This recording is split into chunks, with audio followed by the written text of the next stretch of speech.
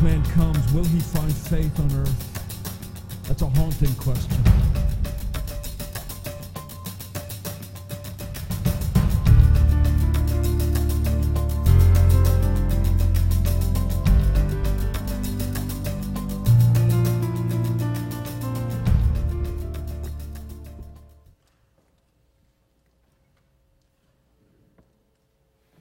Again, I hope you will have your text open to Galatians chapter 2, verses 15. We'll run through verse 19 this morning.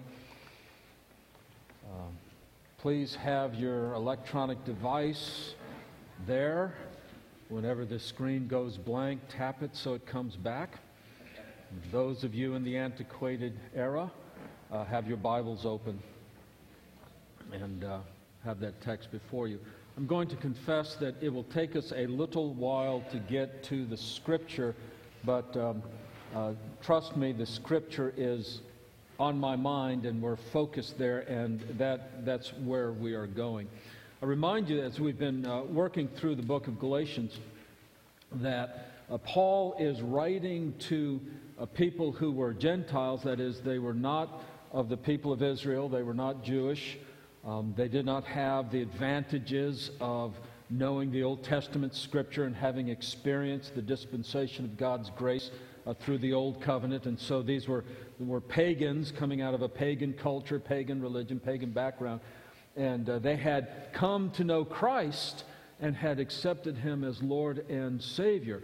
But then some other folks, some other teachers came in, coming from the Jerusalem area. We surmise that they were Jewish by background. And as they came in, they said to the Galatians that, it's a marvelous, wonderful thing that you've accepted Jesus and that He's Lord and Savior. That's really great. But Paul forgot to tell you about the necessity of observing the Jewish law, the Torah. He forgot to tell you about keeping Sabbath and about obeying the dietary laws and observing circumcision. He forgot to tell you that you still are a son of the commandments and that you must keep all the commandments. And this is how God will gauge your relationship with Him, is as you look at these commandments and the law. And so the book of Galatians is written to talk about the authentic gospel, and that it is the gospel of Jesus Christ, Him crucified, raised on our behalf, ascended, coming again, that it's all about Jesus, and it is not at all about our earning any aspect or any part of the grace of God. So that's why we are looking at the book of Galatians. That's why Paul wrote the book of Galatians, and he wrote in response to this challenge that had come to the believers in Galatia. Now, as you look at it for this morning at least, I want for us to look at what the real problem here is. It's not just a matter of taste. It's not just a matter of style. It's not just a matter of some people coming in and saying, well, we really like the Jewish tradition. We wish that more people were educated in it. I mean, Paul knew about the Jewish tradition. He knew about the Jewish religion. He was raised in it. He was a leader in it. He was accomplished in it. He had studied the law up one side, down the other, had it memorized, could bring it to the forefront of his mind and discussion at will.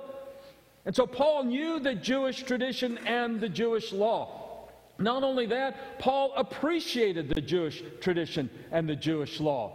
He says in Romans that the advantage that the Jew has is that they know the oracles of God. They know what God has been doing for all these thousands of years. And now that it's come to fruition in Christ and the coming of the Messiah, Paul could link what happened in Jesus to the Jewish law, to the Jewish tradition. And so he valued that, knowing that this was the garden out of which God brought forth the growing, blooming grace in Christ. And so he had a great appreciation for the Jewish law. He had a great appreciation for the Jewish religion. We know that wherever he went, he still went to the synagogue.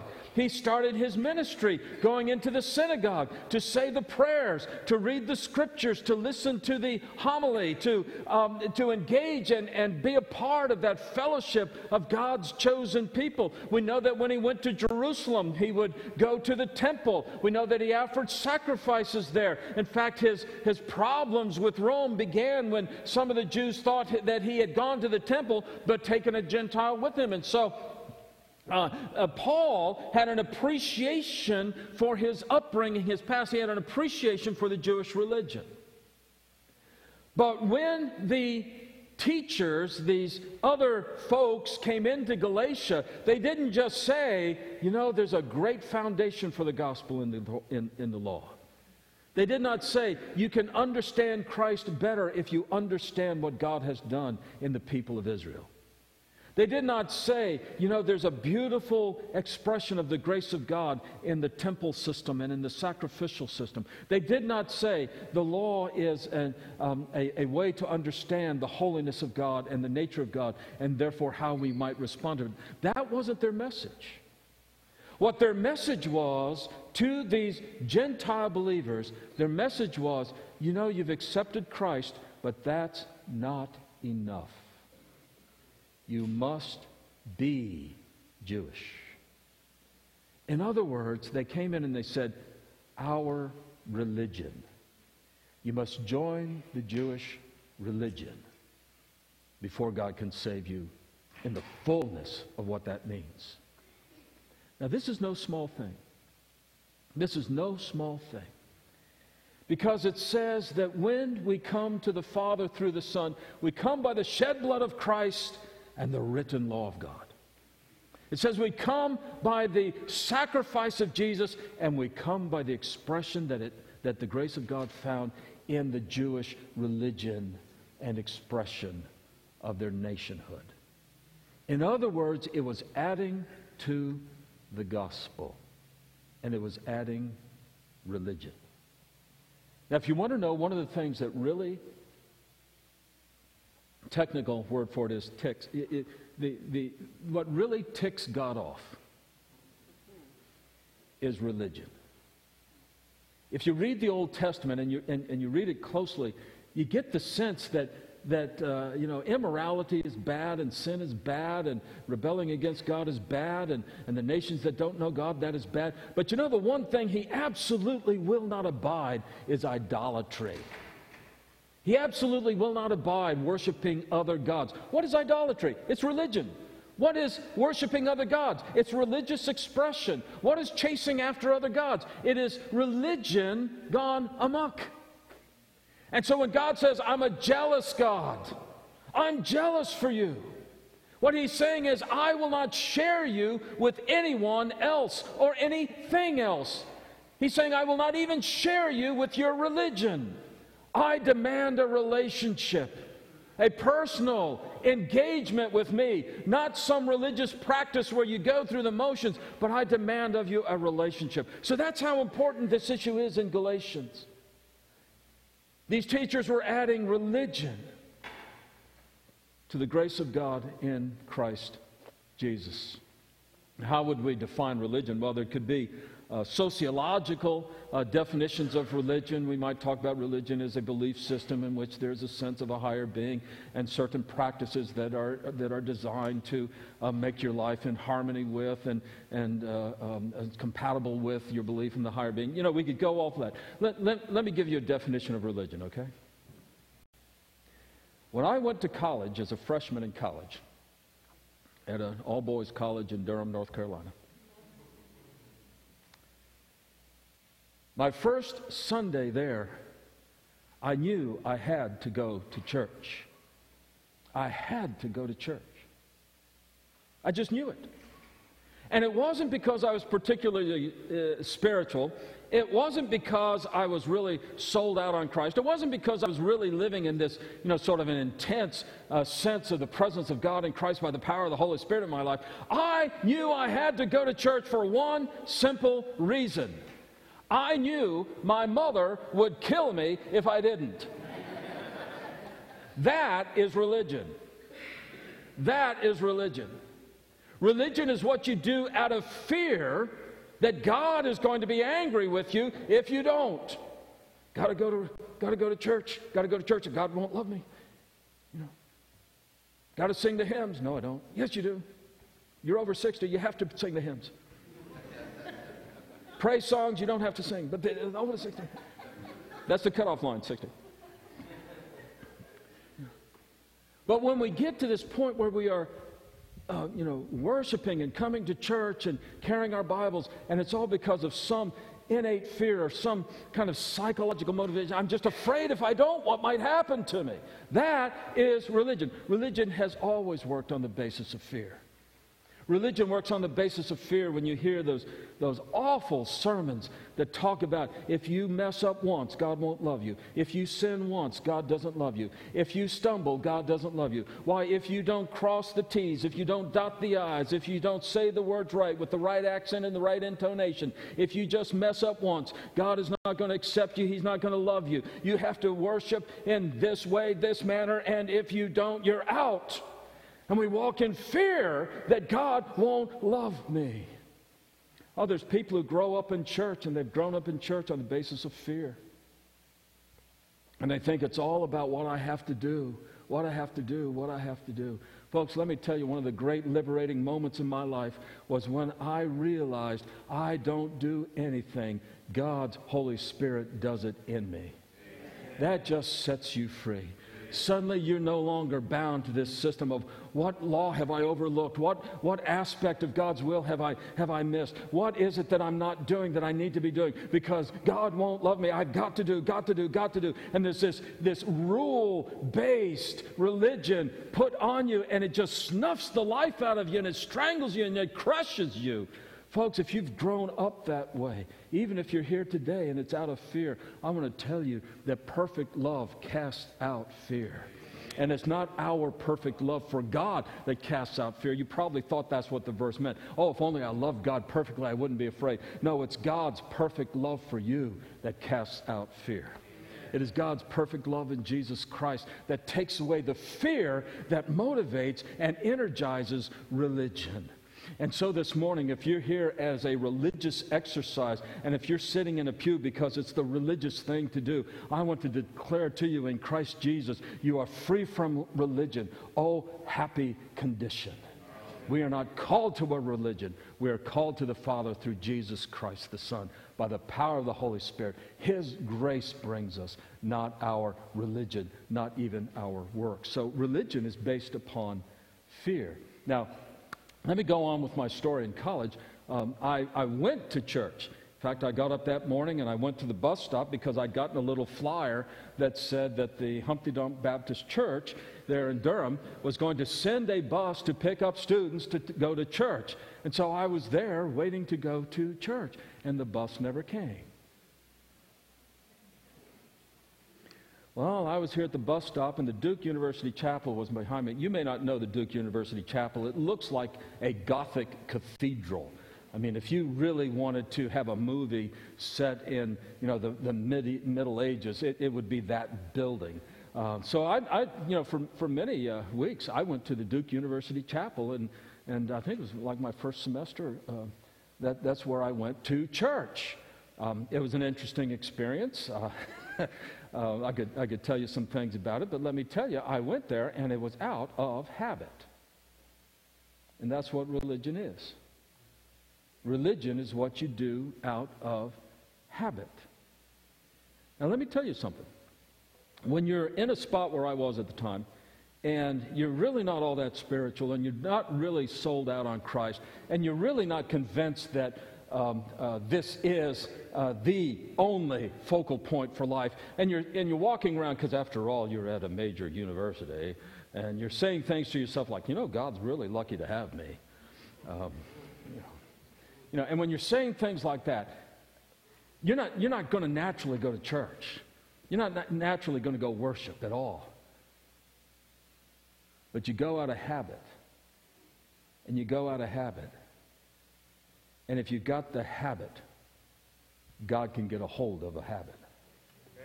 And He changes it. It's not much of a motivation, but it puts you in a spot where at least you're thinking about the things of God. Religion is largely habit. You know, think about the number of things we do around here just out of habit. You know, we have a schedule, we have an order of worship, and it changes every week. You know, habit can be your best friend. Habit can be your best friend if it's a good habit. A habit is your best friend if it keeps you doing something that you ought to do, even though you're not thinking about doing it, because eventually you collide with the fact, hey, look what I'm doing, why am I doing this? And then God can get a hold of you and say, well, here's why. That's sort of my the rest of the story that I would give you. But I was there out of habit, and religion can be habit. It can be habit forming. It can be generational habits. It can be something, why do we do this? My family has always gone to church. My family has always been this. My family's, you know, and we just go to church. There's younger folk in our congregation this morning, and they are here out of habit, not their own, but their parents. And the reason we're here is because, well, it's the thing to do. We've always done this, and you know, when I get out of the house, I'll probably go to church after a while. Why? Because I think my mom will kill me, and it's a habit. But a habit is your best friend when it's what you ought to do. But we let the habit of worship take the place of the focus and the desire to worship Christ. That's what I tell you, this service today, if you have gotten to this point in the service and you have not sensed the moving of the Spirit of God, and you have not sensed the overwhelming magnitude of the grace and the love of God for us, and you haven't been brought to the heights of heaven by the music that's been presented to us so far, you need a hearing aid or something. I mean, this has just been fantastic. But what is the point of it? The point is not that, wow, we got a better show than the church down the street. The point is that we lift ourselves, and the heart is lifted up out of the habit, and it's lifted into personal worship and praise. Personal worship and praise. And so it looks like a religious thing to do. You might be here out of habit this morning, but I'm telling you, you're not here by accident. And you're not here without God knowing you're here. And you're not here without God wanting to get a hold of your heart and bring you to Him directly and personally in Christ. So it might be a habit for you this morning. Praise God, you've got that habit, but He wants to change it to a personal relationship. Personal relationship. So religion works out of fear, it works out of habit. And the other thing that religion does is that religion confuses the results with the cause. Confuses results with the cause. Here's what I mean by that. When you come to Christ, you do not come because you have something good to offer Him that He does not have. You do not come to Christ because you have earned His attention. There's only one way to come to Christ, and that is as a sinner. That is confessing our unworthiness, confessing that we are deserving of judgment and death, confessing, agreeing with God that we deserve His wrath. That's how you come to Christ. But when you come to Christ, His arms enfold you into the love of the Father.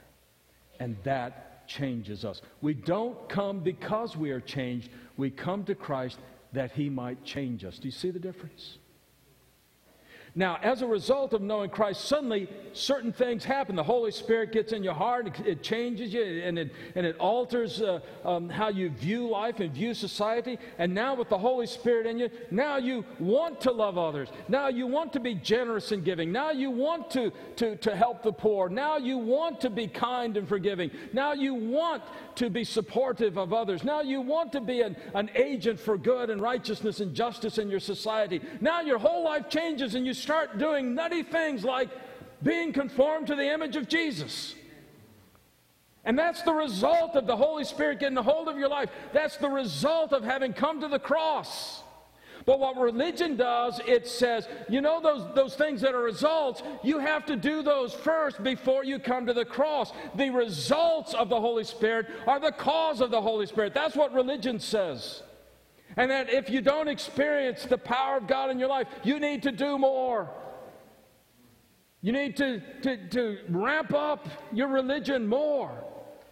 Because it takes the results of what are the results of the Spirit and says, no, that's what causes the Spirit. And as a result, you live in this neurotic, mind, just numbing kind of existence in which every moment you're trying to do something to convince God to love you. You're trying to do something to convince the Holy Spirit to fill you. You're trying to do something to convince Christ to speak in your life and to take hold of your life. You're trying to convince Him of that. The gospel is good news because it doesn't say measure up, then you get in. It says God's grace brings you in, and He measures you up. You ever been to an amusement park? Not on Sundays, of course. But you ever been to one of those amusement rides? And, it's the most popular ride, but outside the gate just before, I was going to say just before you get in line, but usually they put it at the end of the line so you get disqualified after spending 2 hours. But anyway, and it's got a little cartoon character, and he's going like this. You know what he's saying? You must be this tall in order to ride this ride. And of course, your little preschooler comes along and he sees that hand. Try as he might, he can't reach it. He doesn't measure up. Unless you stuff newspaper in his boots and he can stand on that. But he won't measure up. There's no little guy at the gates of heaven with his hand held out said, you must be this good before you can enter in. There's only the welcoming cross of Jesus Christ saying, He has been your goodness and your righteousness, and in Christ you are measuring up to Him. So what religion does, religion takes the results of the work of God in a life and says, no, you must manufacture that yourself. You must do that yourself. And religion says, the cause, the biblical cause of righteousness is actually the result of you being righteous first and gets it all backwards. That's what religion does. And that's why it is so deadly to the gospel of Jesus Christ. One more thing religion is. Religion is about manipulation. It's about manipulation. Now, sometimes we see that in the cults, and the self-appointed prophet who gets up and he just sort of works the people around, and he says, well, you got to do this, and by the way, God wants you to be free of money, so why don't you give it to me? And if you ever want to, measure, is something a cult, just ask yourself, does the leader get all the money? Does he get all the power? And does he get all the women? And that'll basically tell you if you're looking at a cult. Anyway. So that's manipulation. But there's a subtle kind of manipulation that says, wow, we're just going to have a great crowd-drawing show. We'll do our market research. We'll find out where people are, what they like, what they don't like. We'll recraft the worship service. And, people don't like to hear about sin. Sin's out. People don't like to hear money. Offerings out. People don't like to hear about judgment. Judgment's out. We will manipulate the message and manipulate the people, and we'll make it just so full of good vibes and feelings. Vibes, there's a 70 word. Good feelings that, you'll just be manipulated, and we'll just tweak your emotions. Look, loving Christ is filled with emotion. If you don't just sometimes sit and weep at the beauty of Christ, you don't know Him yet. It's filled with emotion. But religion manipulates emotion for its own ends. And so, you see, religion is not compatible with the gospel of Jesus Christ. That's why the issue is so important. That's why Paul spends as much time as he does in Galatians talking about why you don't add religion to Christ. Now, that was the introduction.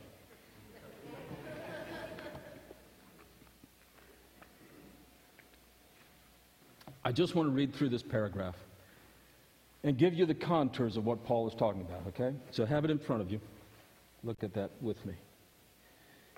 Paul says, we ourselves, and he's just been talking to Peter. You remember that? He was saying to Peter, you were living like a Gentile, now you're living like a Jew. You want the Gentiles to live like Jews, all that business.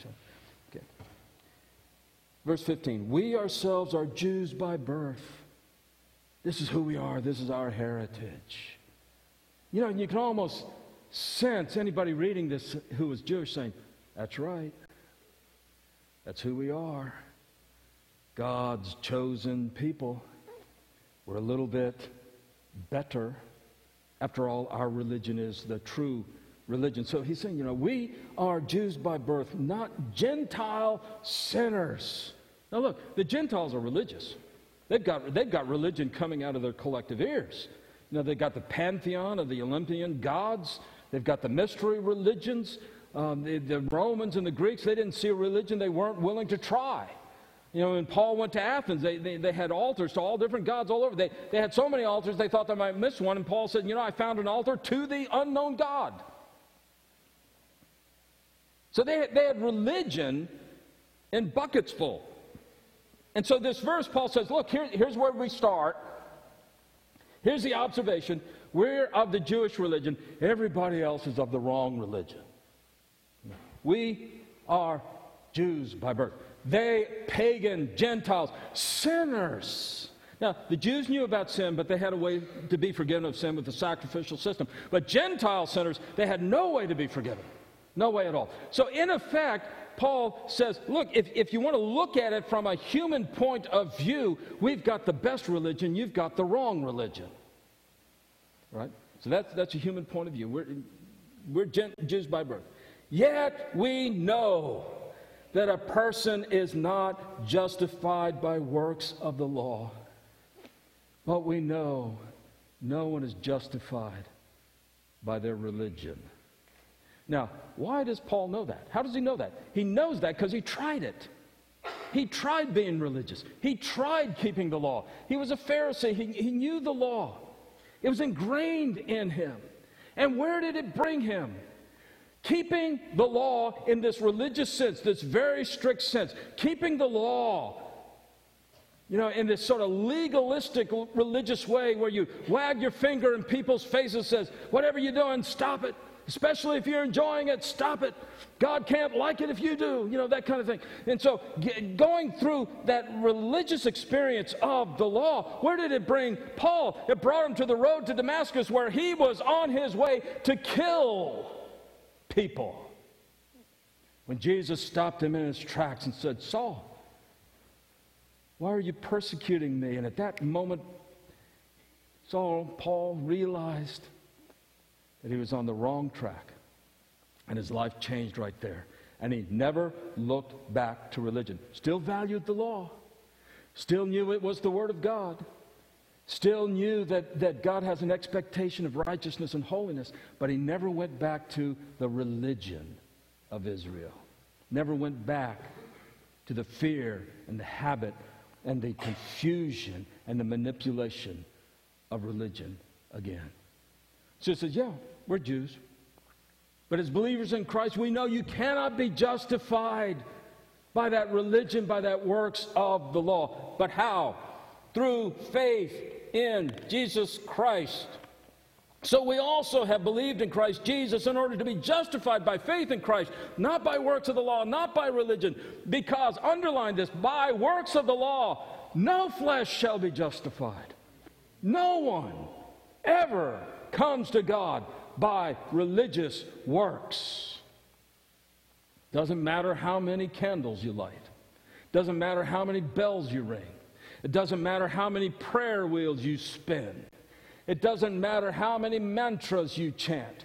It doesn't matter how many impossible contorted positions of yoga you take. You cannot get to God by works of the law. You cannot get to God by works of the flesh. You can only arrive in the presence of the Father through the Son and by putting your faith in Jesus Christ. That means investing your life in who Jesus is and what He has done. Being conformed by the power of the Holy Spirit, conformed to the image of Jesus. Looking more and more like Him each day. When you come to Christ, you want to serve Him, you want to love Him, you want to be like Him, you want to sound like Him, you want to do the things that He does. Your highest goal in life is to hear somebody say, I see Jesus in you. And you can just live forever after that kind of affirmation when you come to Jesus. But you don't get it by works of the law. It comes by faith and faith alone in Jesus Christ. Folks, there's two dangers for us. Two dangers for us.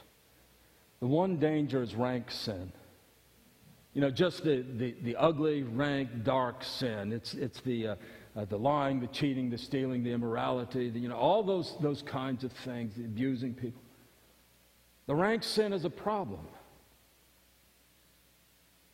But I suspect in this room we have a temptation to be religious instead of loving Christ.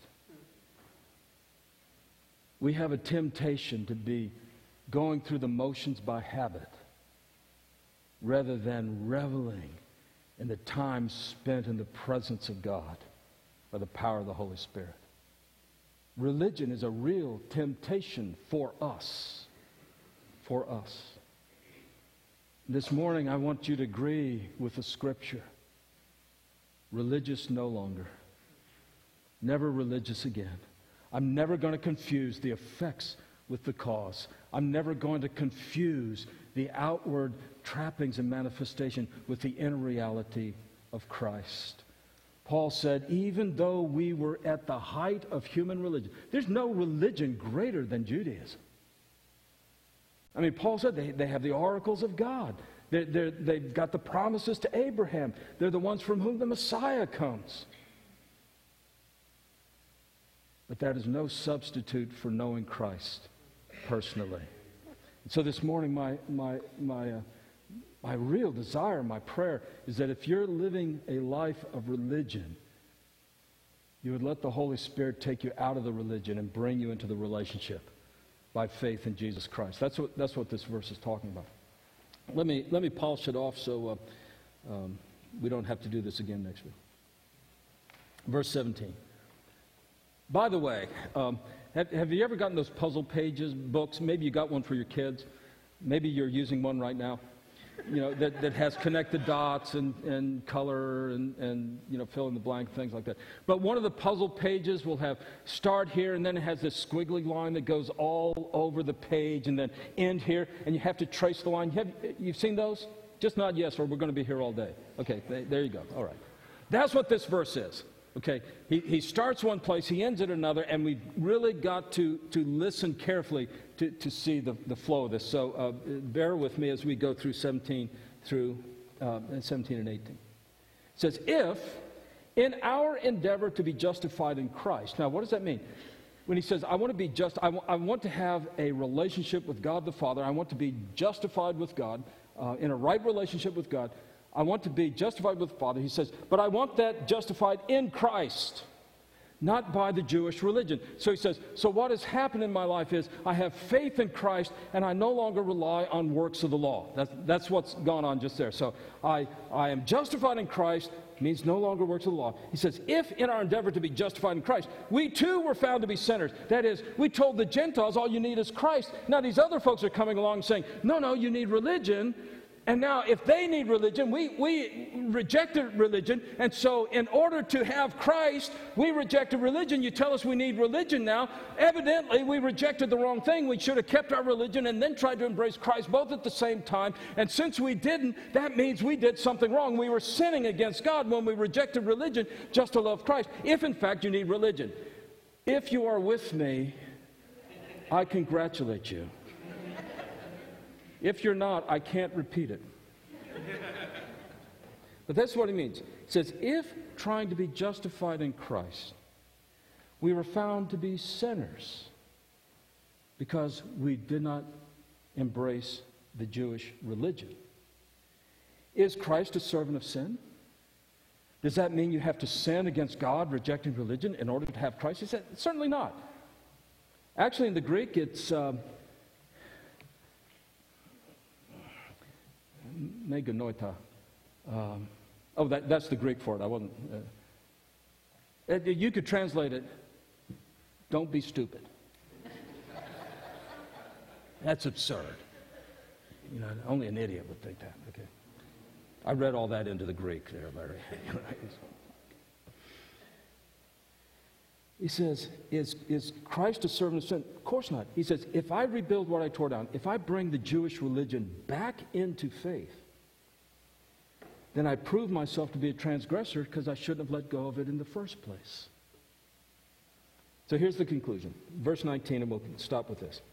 For through the law, through my Jewish religion, through this religious experience, through my religiosity in life, I died to the law. It says, what happened there was the law trying to be good and righteous on my own. All of that, I realized that will never happen. I died to the law. But here's the great thing. When I died to the law, so that I might live to God in Christ. The way to live in the power of God is not by keeping religious rules and regulations. It's by knowing the Father through the Son by the power of the Holy Spirit. And that's why Paul is so exercised here. That's why he doesn't want to allow even the smallest bit of religion into the gospel, because it will take people away from Christ and take them away from the Father. That's why it's so important to him. So the authentic gospel is a gospel not of what we do, but of what God has done in Christ for us. We come to the cross, and we don't have to measure up to the little guy before we get there. We come to the cross not because we have changed and improved ourselves. We come to the cross because the Holy Spirit has gotten a hold of us and convicted us of our sin, and the Holy Spirit is changing our hearts. And we come to the cross and confess Jesus is Lord and Savior. That's the gospel. Now, folks, we're still going to have worship. We're still going to come to church and read our Bibles. We're still going to pray. We're still going to sing the hymns and the songs and the praise songs. We're still going to take the offering at the exact same point in the service every week. And we are also going to sing the doxology as long as I'm here. But we're going to do that because Jesus Christ is Lord, the glorious Son of the Father, the one who is worthy of all adoration, the one who is worthy of praise, the one who is worthy of our lives, the one to whom we give ourselves in a sacrifice of thanksgiving, not to earn his love, but because he first loved us. And we will never be religious again. Let's bow together in prayer. Father, I just so thank and praise you for what you do in our lives, and that you work for our good. I recognize that we don't even know what that is, but in an amazing way, your Holy Spirit opens our eyes to see you working in grace. Father, thank you. I lift up to you the folks who are here today who are bound and chained to religion. The folks who today think it's all about what they do. I ask that the Holy Spirit would come in and set such hearts free and give to each one an added measure of grace to know Christ, to walk in